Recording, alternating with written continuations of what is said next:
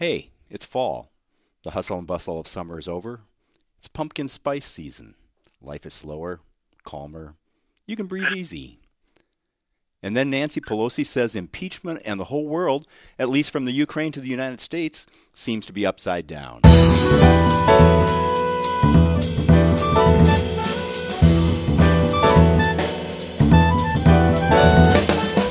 Hello and welcome to the Friday, September 2017, 2019 edition of On Iowa Politics. This week, impeachment, of course. Beto wants your guns, and King gets another challenger. Hi, I'm James Lynch of the Cedar Rapids Gazette. With me today are Brett Hayworth of the Sioux City Journal. Good morning, Brett. Good morning, and I do hate any variety of pumpkin spice. Thomas Nelson of the Waterloo Cedar Falls Courier. Good morning, Tom. Good morning, James, and I actually do enjoy pumpkin spice. Ooh, all right. Well, Aaron Murphy, Lee Newspaper State House Bureau Chief, I think you're the deciding vote here on pumpkin spice. Good morning, Aaron. Good morning, and I apologize, Tom. I'm with Brett on this one. Regardless of your position on pumpkin spice, you can find us on Facebook, follow us on Twitter, and subscribe to On Iowa Politics on iTunes and Stitcher. First up, impeachment. Well, here we go. After months of tamping down enthusiasm in our House Democratic caucus for ousting President Donald Trump for various and sundry allegations of high crimes and misdemeanors, Nancy Pelosi found impeachment religion and gave the green light to an impeachment inquiry. One thing we need to decide is it inquiry or inquiry? But we'll leave that for another day. Inquiry. Inquiry, yes. Aaron, it seems that both parties quickly staked out the high ground. Democratic members of Congress took a stand on defending democracy and the Constitution. Republicans said the impeachment inquiry is further evidence that Democrats hate the president and want to overturn the 2016 election. I guess reasonable parties can disagree, although that might not apply here. But if that's the starting point, where does the rhetoric go from here? Can we get more polarized? I'd love to say no, but recent history suggests otherwise. I think this is only going to get worse. I think what the hope is here is that there are at least some reasonable voices, some adult voices in the room out there in Washington somewhere, and that the people that are charged with investigating this and looking into these allegations that will get something akin to the Mueller report that presents findings in a nonpartisan light, and then the American public can kind of make up their own minds from there. That's the hope. Look, we got that essentially with the Mueller report, so hopefully lightning can strike twice.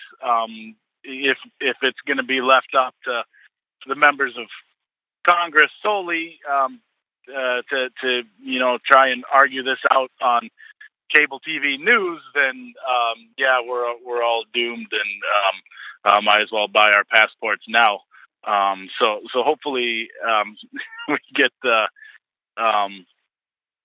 some solid, credible investigation here that gives us the full picture of what did or did not happen, and from there, reasonable people can draw their own judgments. That's the hope. That's the goal. I have my fingers crossed. We'll see.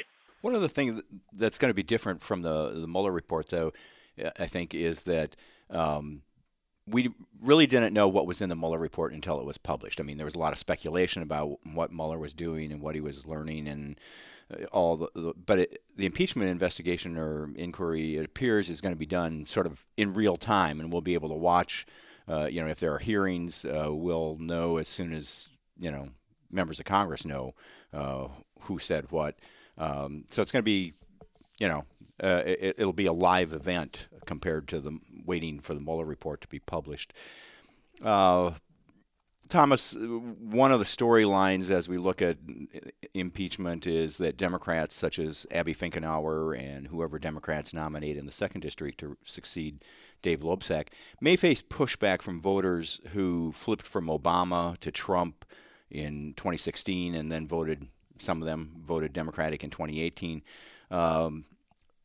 Polls have shown that voters aren't yet totally on board with impeachment, although just in the past week there's been an uptick in support for impeachment. A poll I looked at this morning showed that support for impeachment among Republicans has doubled from 5% to 10%.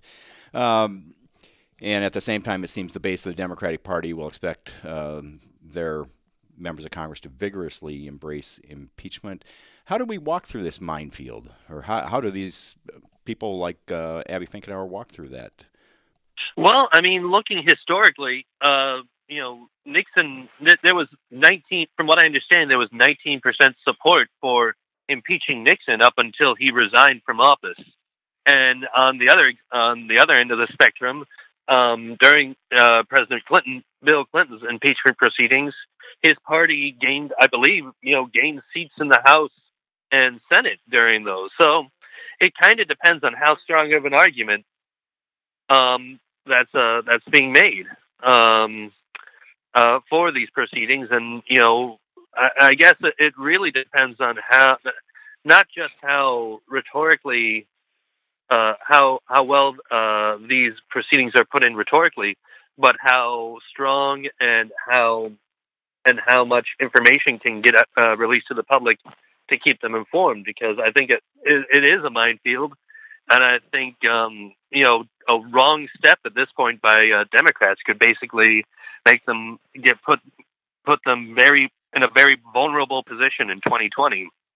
At the same time, I think the Republican Party as a whole is more along the lines on the ropes on this one at the moment, simply because the information that's been presented, which I don't know whether we've gone into, but basically concerns President Trump having a conversation with the Ukrainian president, asking him to do him a favor, as I believe is the quote, from the conversation that he had with him on the phone, and look into and investigate Joe Biden's involvement with the firing of an attorney, a government attorney in Ukraine that was investigating his son, Hunter Biden. There's a lot of information in there, but prior to that phone conversation, this was a lot more complicated. But the implication that was released by the White House, that Trump asked for a favor from for a political rival, doesn't bode well for the president and for his party overall. Yeah, I think the release of the transcript, or the rough notes of the transcript, make it much harder to defend the president on this. I mean, saying, "Hey, do me a favor." I think we all understand what that means. But Brett, I don't know if it's any easier for the Republican candidates than it is for the Democrats, as we just talked about. I mean, we've talked in the past about whether or not the Republican candidates would want the president to come campaign with them, and now the question is, how vigorously should they defend the president to hold the support of the GOP base without losing those swing voters? And I guess while that might not be a problem for, say, Steve King in the 4th District, what about Republicans in Iowa's 1st, 2nd, and 3rd, where the voter registration is more balanced? How vigorous do they need to be in defending President Trump? Right. Well, I mean, it's a tough line to decide. A lot of Republicans are going to have, maybe one of their first instincts is to, defend the person who's in their party, but then they also have another instinct that says, self-preservation. And if there is, I guess a growing anti-Republican, feel that's happening as we, approach the election, then they have to, basically decide, as you say, how vigorously do we support him, and and I guess as polling comes on, if we see if there's a building fear that this is going to swamp Republicans, that it could be like a wave type of election, like happened after Nixon, I guess was that 74, right? that would have been a midterm election. How like that kind of a wave year was coming. Then they have to really decide. Where how vigorously do I defend the president, and I guess how close this goes into the 2020. I can't imagine this being a short process. I mean, and we're, I guess, at this point 13 months away from the election. So this is going to be such a heavy issue for people judging. If you're just looking at the R's or D's on a person's name, what the ultimate upshot is of how the Trump impeachment plays out, and we don't know how that will play out if he's removed. If the articles go all the way through. But I want to support my party, but I also maybe need to distance myself. Is the mindset that they have to go through. Do you think there are any implications in the 4th District primary for King and his challengers? Well, so we have Randy Feenstra, Jeremy Taylor, Brett Richards, and the new guy, Steve Reeder. I mean, they all may have different outlooks on it of how vigorously they want to defend the president, but you can certainly see the calculation being that as I run against Steve King, will talk about the issues, the core conservative issues, and kind of leave the talk of the president, depending on the president, out of it. I suppose reporters like me at some point, we need to talk to them about, hey, where do you stand on impeachment, and how is this something? Is it a crapshoot? Is it something that that Democrats are just wanting to hammer the president, as we've said, or is there any validity to it? But then at the same time, I think I believe that they would probably want to just steer clear of it and just like, okay, let's have that be background noise. Let me run my campaign and let me focus on the core issues, get to the June primary, and appeal and reach Republicans, the conservative Republicans out there. And certainly, James, some of the people that are assessing these the congressional candidates in the 4th, they'll want a vigorous support of the president, that that this is cooked up, and they might be more likely to support someone. So it's they're all going to have to make their own assessments and decisions on where to come down on that line. So there might be yeah, and to that end, I should just toss in here, James. Sorry that Jeremy Taylor actually put out a statement this week, criticizing Nancy Pelosi and the Democrats. So we got a little insight into at least one of them there. If this isn't a case where there will be one strategy for the primary and possibly a different strategy for the general election, where in the primary you're appealing to only Republicans, and maybe you are more vigorous in your defense of the president in the primary, and then in the general you, I don't know, take a different position. So, but I guess we won't know for a while. We'll have to wait and see. But I think most of us are old enough to remember the impeachment of Bill Clinton, and I might be the only one old enough to remember Richard Nixon resigning to avoid impeachment. I'm thinking that Donald Trump, coming from the private sector, as a CEO, must have an exit plan. Anybody thoughts on what Donald Trump's golden parachute is? I don't think he resigns. I don't think there's any way he goes through this process without swinging.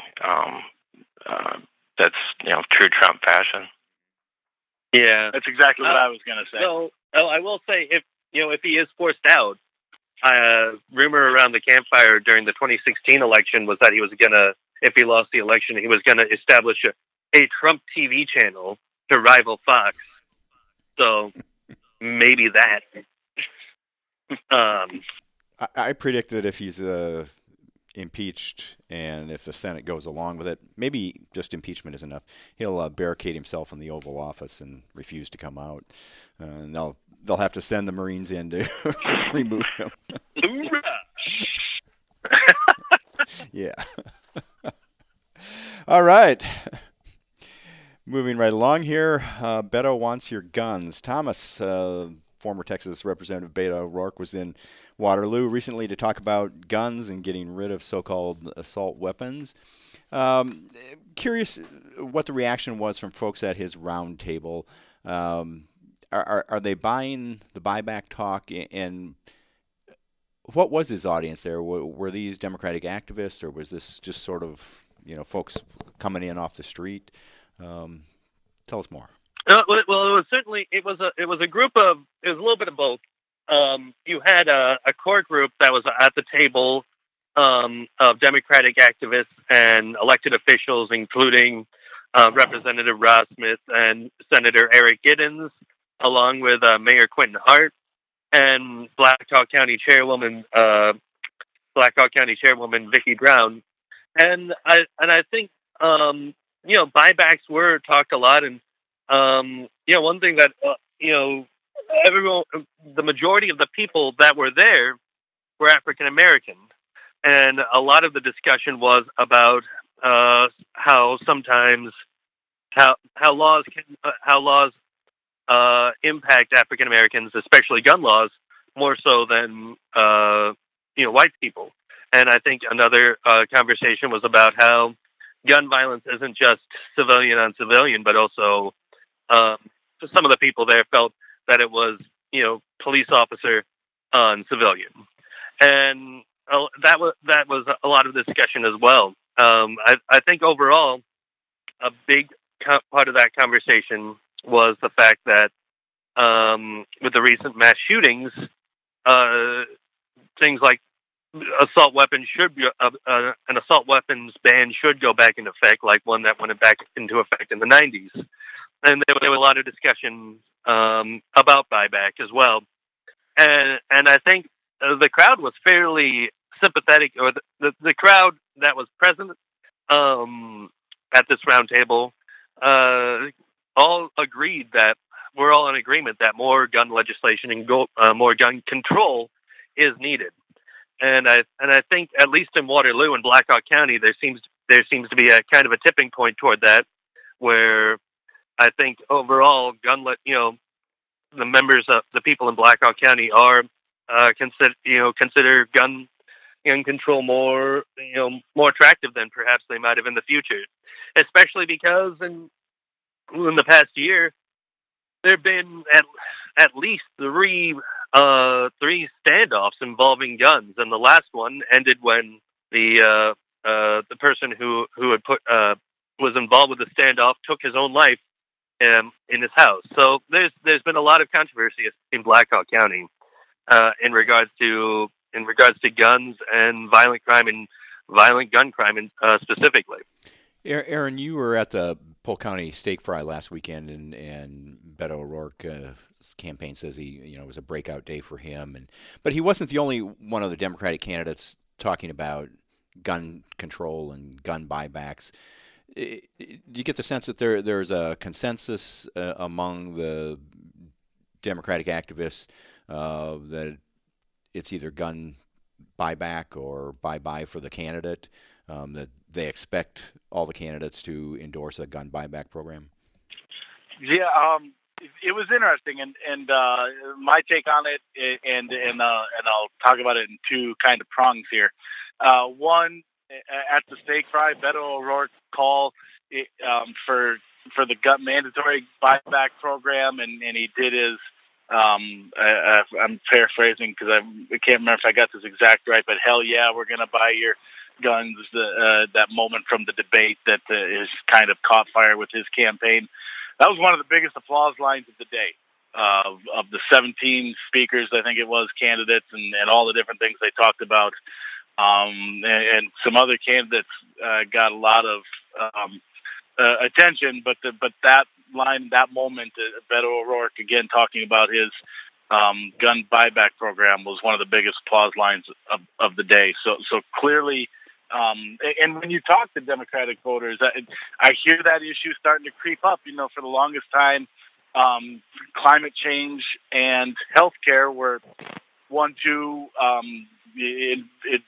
Depending on the person, between those two, which order, but those were the two topics that you heard most, the two issues that you heard most from Democratic voters of what were their priorities. The gun control thing has very much entered that that top tier of issues. Now, that said, I don't have the sense yet, and I could be wrong, and we've got more time to figure this out. Caucuses are still a number of months away. But I haven't got the sense yet that the gun control policies are necessarily a swaying factor for people, for Democrats, and which candidate they're going to choose. They're listening intently. They want to hear something. Don't get me wrong. They say it's a priority, but I have not yet heard enough people say that whether, where they fall on the mandatory buyback versus a voluntary buyback versus no buyback at all. I haven't heard too many people saying that's what's going to help make them decide among this field of candidates for those people who, have a list of 3 or 4 or 5 or whatever it is. I haven't yet heard that that's going to be the swaying issue. That's still the number one thing I hear on that ground is who ultimately can win. So it's kind of an interesting and one that will be interesting to follow and continue to talk to Democratic voters about, as it continues to gain their attention.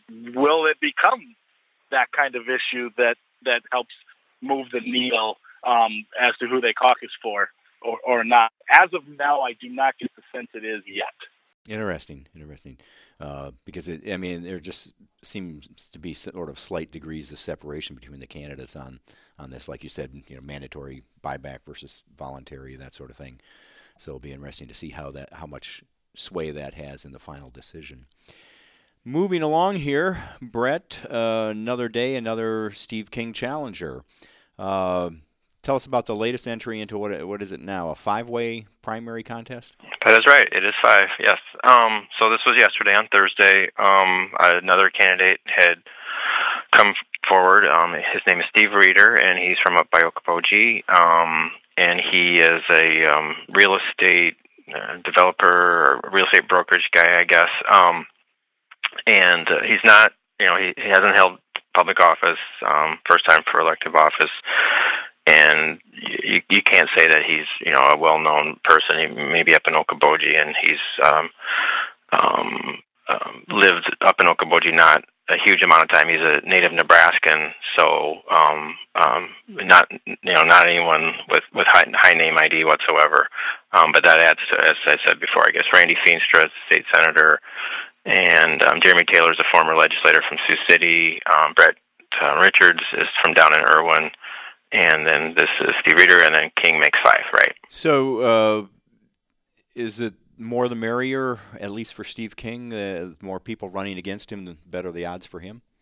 Sure. I mean, there's a lot of thought out there that the more candidates that there are, the better this is for Steve King as he goes to the June primary, that any anti-King sentiment is diluted amongst the other 4 people, and I don't know, maybe there'll be another one or another 2 before we get to one thing. I guess I did want to say is all these people are announced. We still have to get to March when you can officially file nomination papers to be on the ballot, and potentially some of these people could drop out as we get closer. But yeah, I think the more that there are, again, as I said, that dilutes the vote. And this morning, as I was thinking about this, it's the first time I don't believe we've talked about this before, but that 35% threshold, which we have for Iowa elections and primaries, that if someone doesn't get the 35%, then it goes to a convention process, and that's the people that vote in primaries are very core, solid Republicans, but the people that are involved in those conventions are even more sort of inside people that that would be making the decision, and you could debate whether that helps King or doesn't help King, if because there's so maybe rank and file voters have some dissatisfaction with King, some don't, and then what we don't honestly know, because people aren't really speaking out to this extent, is how the party, like the county party chairman and the people that that would be in that kind of a convention, where they stand. So it's very interesting, and more candidates makes more interesting race. Absolutely. That's a good point about the filing deadline, that some of these people might not actually file in March. And didn't King get the nomination in the convention process? Right. Or did he win a primary? In 2002 when he first was elected, is that what you're referencing? Yeah.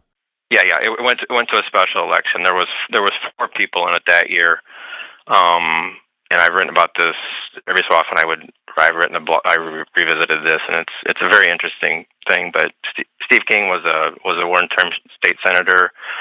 There was Segrist from Council Bluffs was very well known from the legislator as a legislative issue.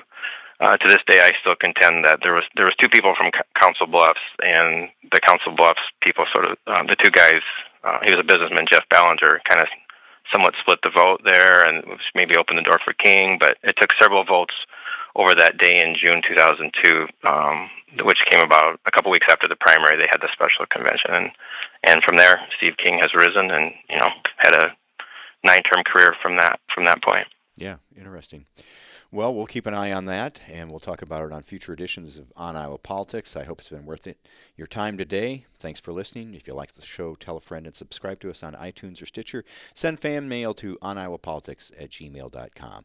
And you can find us every week on the homepages of the Quad City Times, Sioux City Journal, Muscatine Journal, Mason City Globe Gazette, Waterloo, Cedar Falls Courier, and the Cedar Rapids Gazette. Surf Zombies will take us out. If you know a band or talented Iowa musician who should be on our show, send us a sound file. And remember to follow us on Twitter and to subscribe to On Iowa Politics. For Thomas, Aaron, Brett, and our producer Stephen, I'm James Lynch. Thanks for listening.